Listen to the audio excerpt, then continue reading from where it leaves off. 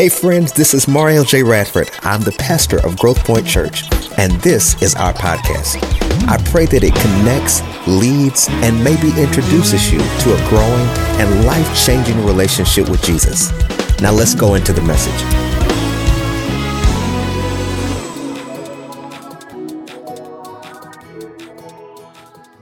For these moments that are mine today, I want to preach from the simple thought, getting over without going under.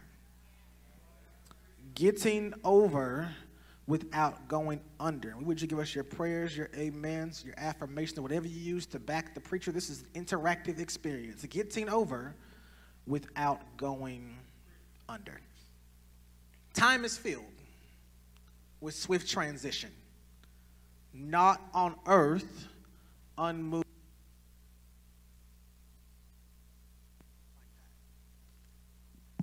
Build your hopes on things eternal. Hold to God's unchanging hand. Ladies and gentlemen, I submit today at the outset of this message that life cannot be lived without swift transition and inevitable changes. In fact, it was Winston Churchill who once said that to improve is to change. So to be perfected is to have changed often. This, my friends, illustrates the reality that as we navigate this second half of the year, it mandates that we do so under the guise of knowing that the only thing consistent in life is change. For church family, even as we reflect today upon the last 17 months that we've lived in, all of us can testify that in some way, shape, or form, we've dealt with life's transitions. For having been defined as the movement between seasons, phases, or positions, I can say today without fear of opposition or contradiction that everyone under the sound of my voice, both live and online, has dealt with the reality of transition. And my friends, it's with that in mind that I submit today that transition in itself is not inherently a bad thing, because, my friends, it's within the tension of transition that we are able to examine the simple fact that sometimes God's will is not found merely in the certainty of our placement, but sometimes it's found in the crucible of God's providence. It's in the tension of transition that we understand that even while we may be comfortable in the spaces we currently sit in, that in the words of the Reverend Dr. Daniel Corey Shull, that God never gives an assignment that does not likewise have an expiration date. It's in the tension of our transition that we realize that, yes, we may enjoy the idea of this side, but every now and then, my friends, God has a way of interrupting our leisure and telling us, let us go across to the other side. And that, my friends, is why when you understand the unavoidable realities of transition, it will cause you to change your prayer from Lord, divert me to Lord, direct me. Because I'd submit today, likewise, at the outset of this message, that it's in those moments that we understand that as we commence this 8th month of 2021, and even as we face the impending transitions that are yet bound to come our way, and even as we yet face the certainty of uncertainty, the good news of this text is that even if you have to cross dangerous rivers, we've got a God in glory who is not just the God of tranquility, but he's also the God of our transitions. Such the case, my friends, we find today in Mark chapter 4. I hope you have not closed your Bible yet, for it's here, my friends, that we come across this familiar story to most of us gathered in this sacred space called Growth Point. For church family, as Jesus and the disciples have just finished a day of ministry, he tells them, let us go across to the other side. But Peter, I got to pause right there and tell someone on this Sunday afternoon that just because Jesus tells you to go somewhere, it does not automatically mean the journey is going to be stress-free. For, of course, you do know that they're on a boat and a violent storm comes. And when it comes, the disciples are fearful that their lives will be in danger. And upon that realization, they go get Jesus and find him sleeping. More on that to come later on. But my friends, the Bible says they wake him up. He calms the storm. They live happily ever after. But in doing so, he teaches us the importance of handling transition by displaying the fact that transitions are temporary, not terminal. And as such, he says that even when you have to face the unavoidable realities of transition, there are certain things that you ought to remember that can help you manage transition so it does not manage you. To which, my friends, I would submit on this Sunday afternoon that the tulips of this text teach us today 3 reasons why, even if you've been given the task of doing something you've never done or going somewhere you've never gone, the fact of the matter is that there is always a way to get over without going under. And first of all, my friends, I submit today that you can get over without going under because, first of all, of the composition of the ambassador. Let the whole room say composition. Bless your heart. It's right there in verse 36, unless you tore it out. The Bible says that after leaving the crowd behind, they took Jesus with them in the boat as he was, and other boats were with them. And thereafter, a great windstorm arose, and the waves beat into the boat, so that the boat was already swamped. Now, my friends, this is intriguing today because if you read the entirety of Mark chapter 4, you will understand that Mark chapter 4 begins with Jesus teaching on a boat.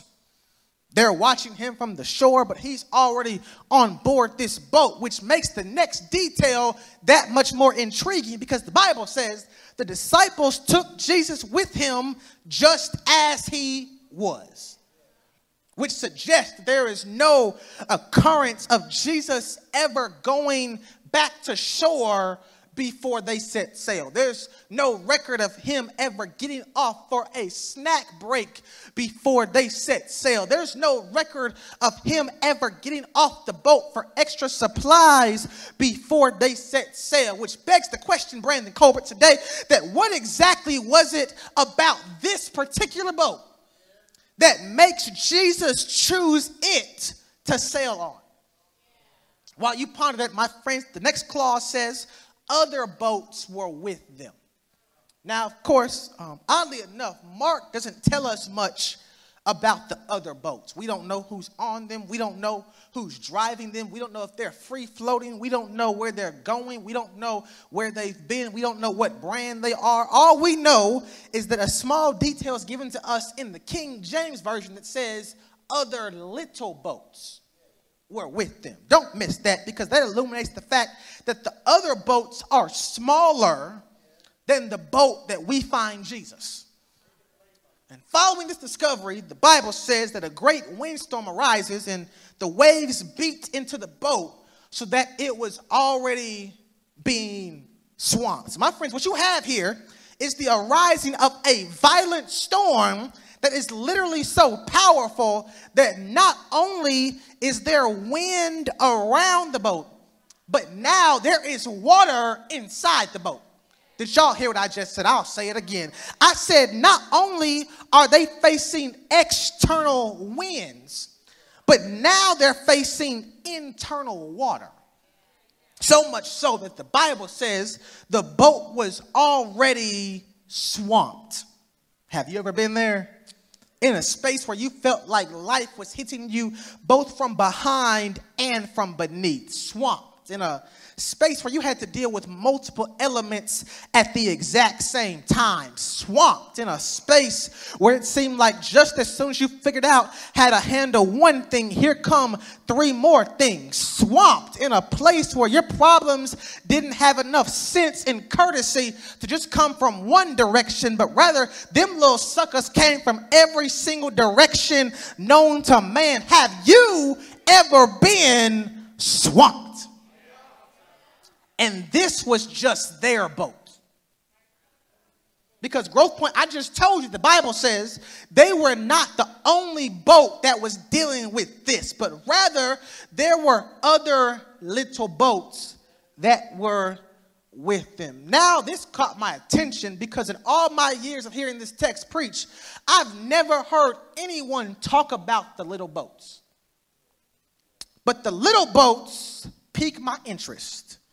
Because, Dimitri, we're told about the violent storm. We're told about the effects that it's having on the big boat. But my friends, think with me. Because if the waves are entrenching the big boat, then how much more is it doing to the little boat? If the wind is shifting the movement of the big boat, then how much more panic is it causing those on the little boat? And honestly, I confess today, I've got a slight problem with the writer Mark here, because as vested as he is in keeping us updated on the big boat, he does not tell us anything about the little boats. And church, I would submit today that this is the tension point for those of us who authentically care about the least, the last, the lost, and the left out in our world. The point of tension for those of us who care deeply that justice rolls down like waters and righteousness like a mighty stream. Because right here we have to understand that it's not enough to care about the big boats without keeping the same concern for the little boats. For even in society, the big boats are those who live in power and prestige, but the little boats are those who deal with bad housing, bad education, and inadequate pension. The big boats are those who live comfortably without concern, but the little boats are the ones who decide between buying food and buying medicine. The big boats are those who move from point A to point B without fearing their safety, but the little boats are the black and brown bodies who are constantly harassed, policed, and executed by unjust penal system in this yet to be United States. The big boats are those who live in privilege and affluence by the status quo, but the little boats are the sons and daughters who are still most vulnerable through a pandemic that is still not over. The big boats are those areas of comfort, commodity, and excess, but the little boats are those who struggle to make ends meet, struggle for stability, struggle for purpose, struggle for comfort, struggle for companionship, struggle for growth, struggle for hope. Yes, the big boats matter, but God deliver us from being concerned about the big boats without keeping the same energy for the little boats.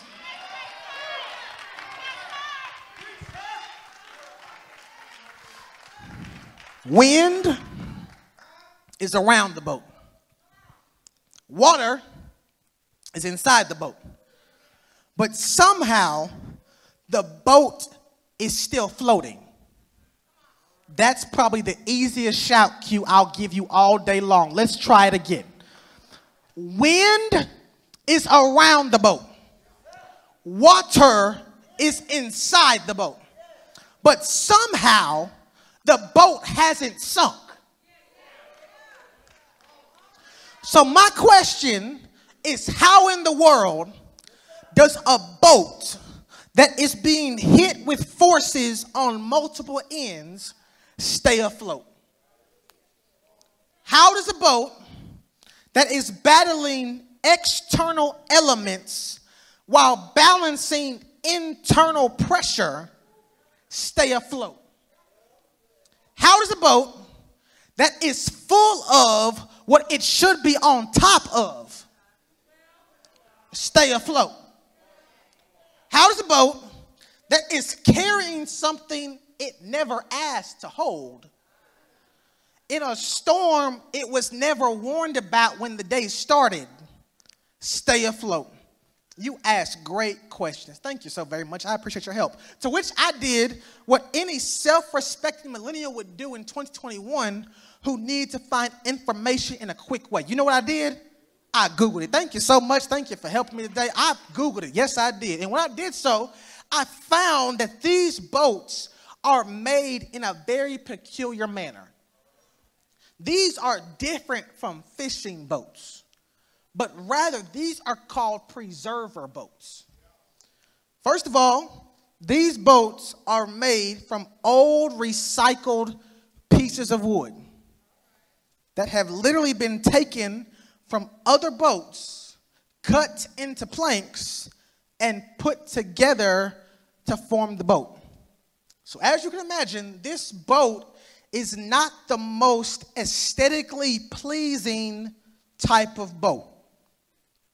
This boat that is made of hand-me-down wood is not the most visually stimulating type of boat. This boat was not the Mercedes-Benz of aquatic transportation. In fact, you know, I like cruises. Some of you all may as well. This was not the boat that you'll find from Carnival or Royal Caribbean. But what you got to understand is when the boat was built, the builder was not concerned with how it looked, but how it lasted. Because when they would put the planks together and attach them, they would do so in a way that even if it didn't look good, and even if it was not attractive or polished or luxurious, and even if it looked like a piece of trash, at the end of the day, the fact is it was not built to be delightful, it was built to be dependable. It was not built to please you. It was built to preserve you. And right there, I stopped by Growth Point to remind someone that just because a blessing does not look good to you does not mean it has not been sent for you. Because you do know we serve a God who specializes in taking unlikely people to do extraordinary things to prove the simple fact that if I'm God enough to shape you, I'm God enough to support you.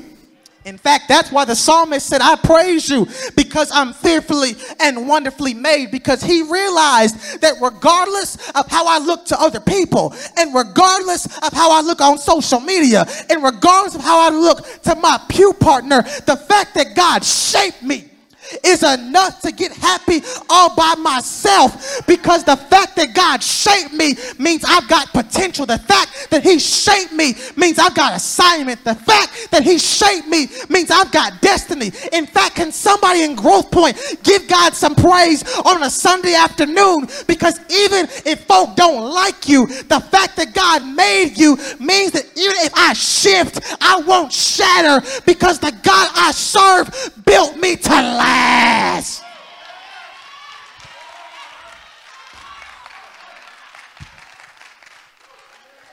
You can get over without going under because of the composition of your ambassador. But I got to push it further. You can also get over without going under because of the companionship of the Almighty. Let the whole room say companionship. Thank you so much. I'm in verse 38. I'm not making it up. The Bible says that he, meaning Jesus, was in the stern of the boat, asleep on the cushion. Now, this intrigues me today for two reasons. Number one is something I share often. That's the simple fact that Jesus reminds us that regardless of how crazy things get around you, you always have the option of going to sleep. You will never guilt me out of taking a nap. Because regardless of how bad things get, you can always go to sleep. But the second thing is the fact that at the scene of this verse, you have one sizable storm, 12 distressed disciples, and one sleeping Savior. At the scene, Sterling, you have one turbulent twister, 12 afraid apostles, and one resting Redeemer. At the scene, you have one massive monsoon, 12 petrified preachers, and one carefree Christ. And my friends, it's after the examination of that ratio that it was Dr. E.K. Bailey who once said that when things get bad, I'll take one sleeping Jesus over 12 woke Christians. It's interesting because Jesus is in the boat sleeping in the storm. Short version is they wake him up. He fixes it. He says, peace be still. I know you read your Bible. You know the story. Storm stops. Everybody's happy. But I submit that there's more there. Keep turning it. Don't read too fast. That's the problem. We read the Bible too fast. Don't read it too fast because there's more there. Because first of all, the Bible says upon the realization of him being asleep in the back of the boat, they wake him up. Stop right there. Because, my friends, I believe Jesus teaches us a vital lesson on the importance of resting. That's why I applaud your pastor for doing this, because Jesus taught us that every now and then it's important to take some time to rest. You know that by now, he's had a full day of ministry. He's been among the people. He's been teaching. He's been preaching. He's been healing. He's been casting out demons. At the end of the day, he had Lex take a boat with his closest friends and go to sleep. I like Jesus. Ironically, this is the first time we ever find Jesus sleeping through a storm. And while he's resting, they wake him up and say to him, "Carest thou not," that's King James, "that we perish?" Now, if I'm looking at this from the lens of Jesus, I've got an attitude. Because I'm thinking to myself, Courtney, why in the world did y'all just wake me up? The fact that I'm here with you, too fast. The mere fact that you're not in the boat by yourself should have calmed your anxieties before we set sail. But then life happened. Don't shout too soon. And I was forced to ask another question. How do you handle life when it seems like Jesus is content to sleep while you suffer? God, help me preach your word today. How do you handle life when it seems like the master is sleeping while you're suffering? They ask him, "Teacher, do you care that we're perishing? We're in a storm and you're asleep. Carest thou not that we perish?" Now, my friends, scholars have long debated and reasoned on the etymology of the word perishing here in this text, because yes, you could argue the word perishing is literal, meaning that the storm was in danger of taking their lives. There is also a secondary definition, which literally means the complete destruction of your peace, which would then cause the sentence to read, "Carest thou not that we've lost our peace?" In church, I've got a funny feeling and a sneaky suspicion that if you've lived long enough, the disciples are not the only ones who have had life to life them in such a way that you had to say to God, "Carest thou not that I'm losing my peace?" For someone, it may have been physical. You ate right, you exercised, you had all the makings of a healthy lifestyle, only to be told by your doctor, "We're so sorry, we found cancer." Carest thou not that we've lost our peace? For someone, it may have been financial. You were faithful in your stewardship. You were generous in your offerings. You did right by God in every financial and fiscal way possible. But at the end of the month, you're still choosing between paying your tithes and paying your bills. Carest thou not that we've lost our peace? For someone, it may be relational. You did all you could for your partner, even either in dating or in marriage. You cared to love languages. You gave all you had. You did everything you could, only to be told once again, "It's not you, it's me. Carest thou not that we've lost our peace?" For someone, it may be psychological. Your mind is in a space that you know is destructive and counterproductive. You've prayed, you've ran, you've snotted, you've come to the altar, you've danced, you've ran laps, you've sought counseling, you've gone to therapy, you've taken your medicine, you've taken time off, you went to church every single day, the doors were open, but you still are in a space where on the right day at the wrong time, you're still liable to make a decision that will adversely affect you or those connected to you, because you're wrestling with something that a praise break just can't fix. Carest thou not that we're losing our peace. I'll be transparent. Mine has been spiritual because, today was our first day back in the sanctuary. But these last 17 months, Miss Angie Cummings, have been a blur. Between the deaths of heroic figures and the sicknesses of near those who are close to us, the loss of normalcy as we once knew it, the seemingly unending reality of COVID-19, along with racism, sexism, classism, and other ethical dilemmas and everything else that seemingly hits a different way every single time, it's left me having to balance the fact that, in the words of my fiance, yes, I have joy, but I've also got trauma.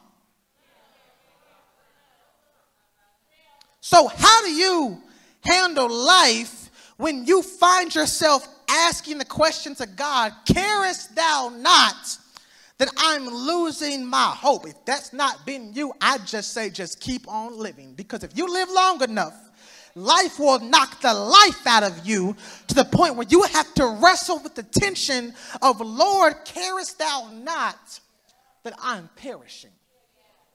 But I'm glad today that God's godness is not threatened by my emotional well-being.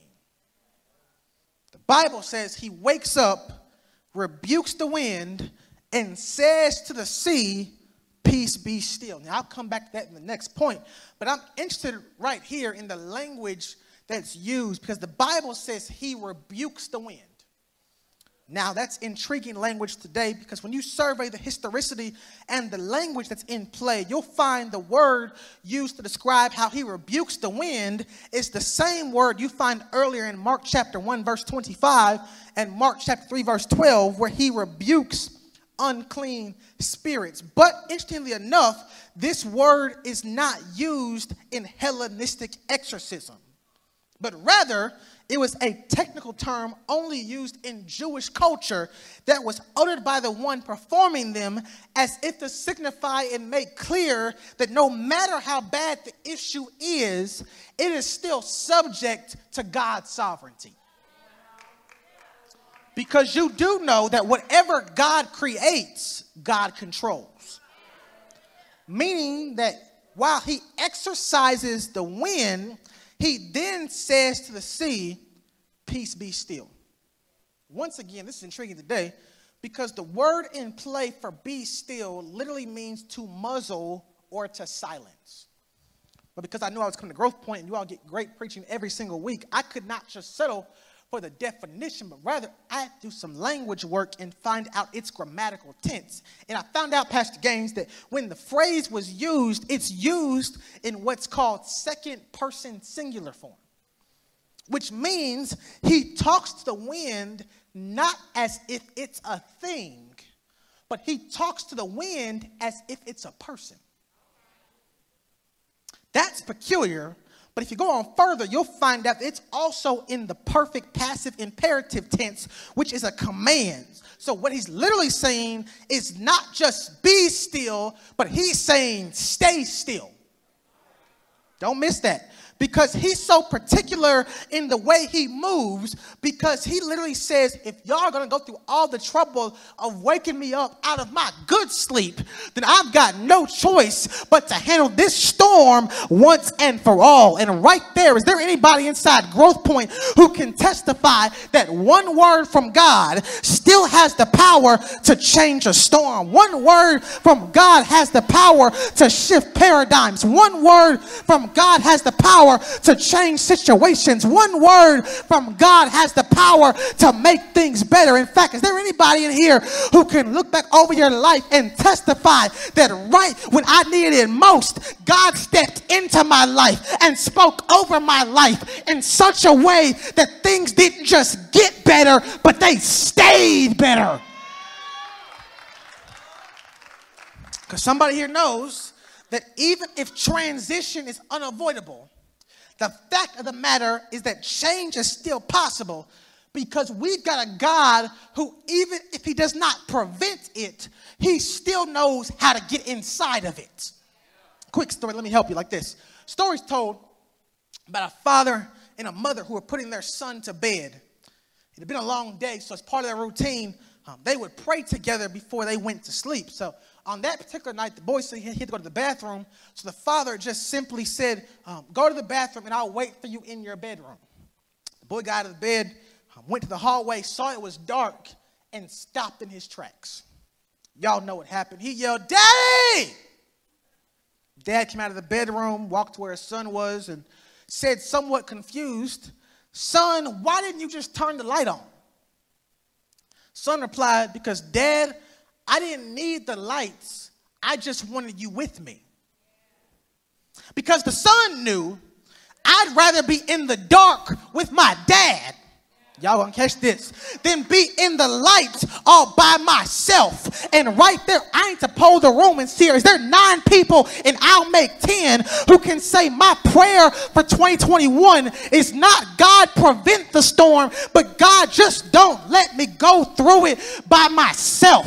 If it's a mountain, help me climb it. A river, help me swim it. A valley, help me walk it. A bridge, help me cross it. A tunnel, help me dig it. A storm, help me row it. A challenge, help me conquer it. A test, help me pass it. A change, help me embrace it. And a devil, help me defeat it. But God, whatever you have for me to do, just don't let me go through it all by myself. Because the only thing worse than going through a storm is to go through it without Jesus. Because when it's all said and done, I'll still take one sleeping Jesus over 12 awake church people. Can somebody just shout, he makes the difference? I've got to go.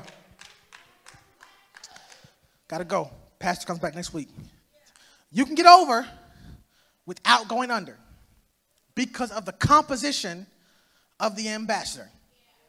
You can get over without going under because of the companionship of the Almighty. But thirdly, I'm closing when I tell you, you can get over without going under because of the certainty of your arrival. Let the whole room say certainty.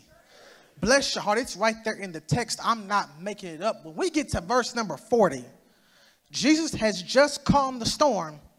And then afterwards, he says to the disciples, "Why are you afraid? Have you still no faith?" Now, at first look, this is an indictment against the disciples because, yes, he calms the storm. But it was not enough for him to fix the external elements without dealing with their fractured faith. Because sometimes the work of God is not just to fix it, but sometimes he needs to fix you. And in doing so, he raises a question. He says, after all you've seen me do, have you still no faith? Of course, you do know that we're in Mark chapter 4, and if you rewind, you'll find out that Jesus began calling the disciples in Mark chapter 1. In fact, in Mark chapter 1, verse 17, he calls Simon Andrew. In chapter 1, verse 19, he calls James and John. In chapter 2, verse 14, he calls Levi, the son of Alphaeus, and infamously declares that those who are well don't need a physician. I've come not for the righteous, but I've come for the sinners. And then finally, in Mark chapter 3, verses 14, 15, 16, 17, 18, and 19, he calls the other 7 by name, thus giving him the 12 disciples. So when we get to Mark chapter 4, this is not these men's first encounter with Jesus. In fact, if I can argue further, I've got a problem with the disciples. Because out of all 12, at least one of them should have had enough faith based on what he's already seen. And what a tragedy it is when in a group of those who have been with Jesus, there's no one who has enough faith based on receipts. Because by now, if you've forgotten, by now he's already healed a man with an unclean spirit. By now, he's healed Simon's mother-in-law with a fever. By now, he's cast out demons. By now, he's cleansed lepers. By now, he's healed paralytics. By now, he's healed a man with a withered hand. By now, he's preached. By now, he's taught. By now, he's told parables. But the thing is, ironically, the ones who've seen it all still got trust issues. To which I'd submit today that it's dangerous to not believe on Jesus. But it's tragic to not believe in Jesus. I'll say it again. It's dangerous to not believe on Jesus. But it's tragic to not believe in Jesus. Now, somebody's asking, what's the difference? I'm so glad you asked. I'd respond this way, that believing on Jesus deals with God's ability. Believing in Jesus deals with probability. Believing on Jesus means you salvifically affirm that he is who he is.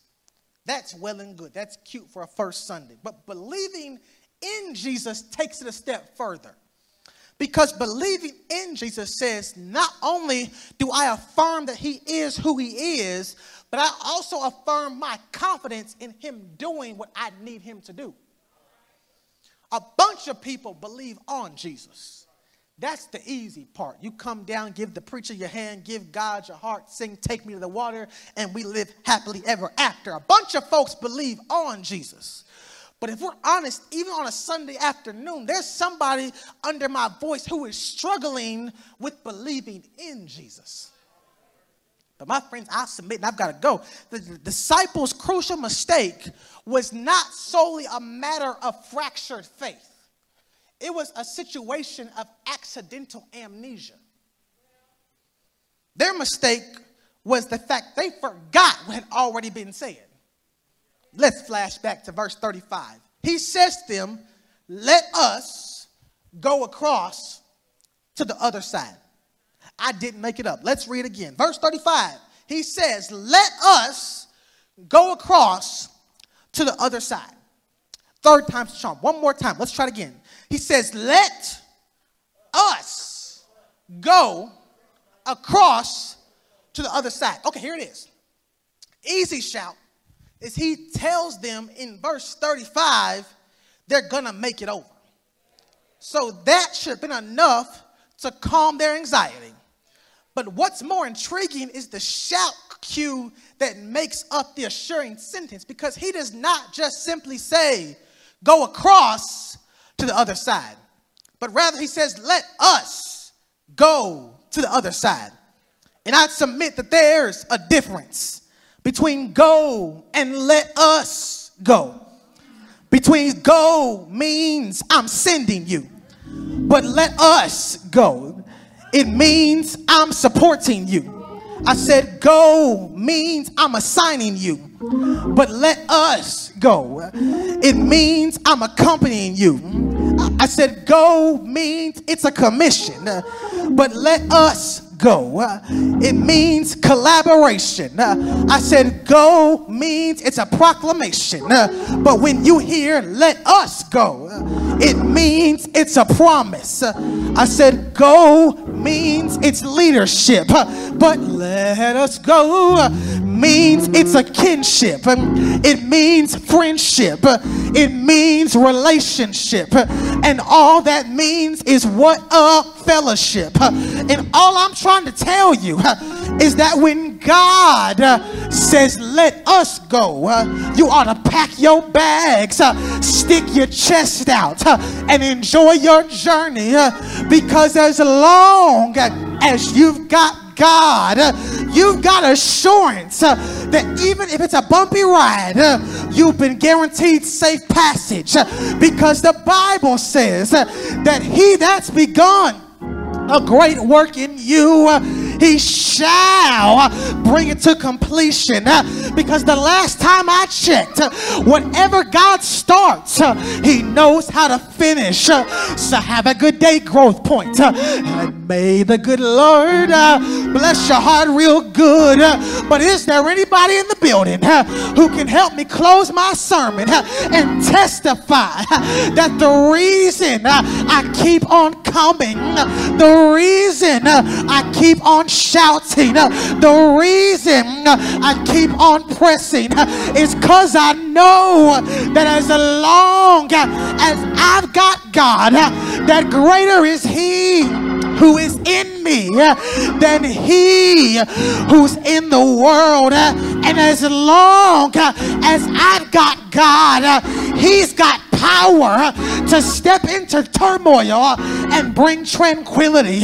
He's still got power to step into hell and bring me some harmony. He's still got power to step into panic and give me peace. That's why Paul could say in Philippians, be anxious for nothing, but by prayer and supplication, make your requests known to God, and the peace of God that surpasses understanding will guard your hearts and minds in Christ Jesus. Have I got myself a witness? Is there anybody can testify that I serve a God who will give me peace in my family? He'll give me peace in my bank account. He'll give me peace in my marriage. He'll give me peace in my children. He'll give me peace in my job. He'll give me peace in my relationship. He'll give me peace inside a growth point. He'll give you peace, and that peace will get you over without going under. I know we can't touch nobody, but you ought to look at somebody and say, neighbor, for the rest of the year, I'm not going to worry. For the rest of the year, I'm not going to fret. For the rest of the year, I'm not going to quit, because I've got something on the inside that's keeping me. I've got something on the inside that's holding me. I've got something on the inside that's healing me, and that something is called peace, and that peace will keep my mind. That peace will hold my hand. That peace will save your soul. That peace will calm anxiety. That peace will bring you out. That peace will rock you to sleep with the blessed assurance that after a while it'll all be over. After a while the sun will shine. After a while the clouds will pass and we'll shout hallelujah by and by. So be not dismayed, whatever betide, God will take care of you. Won't he do it? I said, won't he do it? Won't he keep you? Won't he hold you? Won't he secure you? Won't he rock you? Well, if you know that God will, you want to do me one favor. Let the redeemed of the Lord say so. Shout it! Shout it! Shout it! You can get over without going under, because you've got an ambassador that was not built to break. You can get over without going under, because you've got the companionship not just of the one who made the boat, but the one who made the storm. And you can get over without going under because you've got the certainty that you're gonna make it. If you know you're gonna make it, you ought to bless God right now, even now. Don't wait until you get to shore, but bless God, because he's already said, let us go across to the other side. In Jesus' name, amen. I want to take this time to thank you for your prayers, support, and generous giving that make this ministry possible.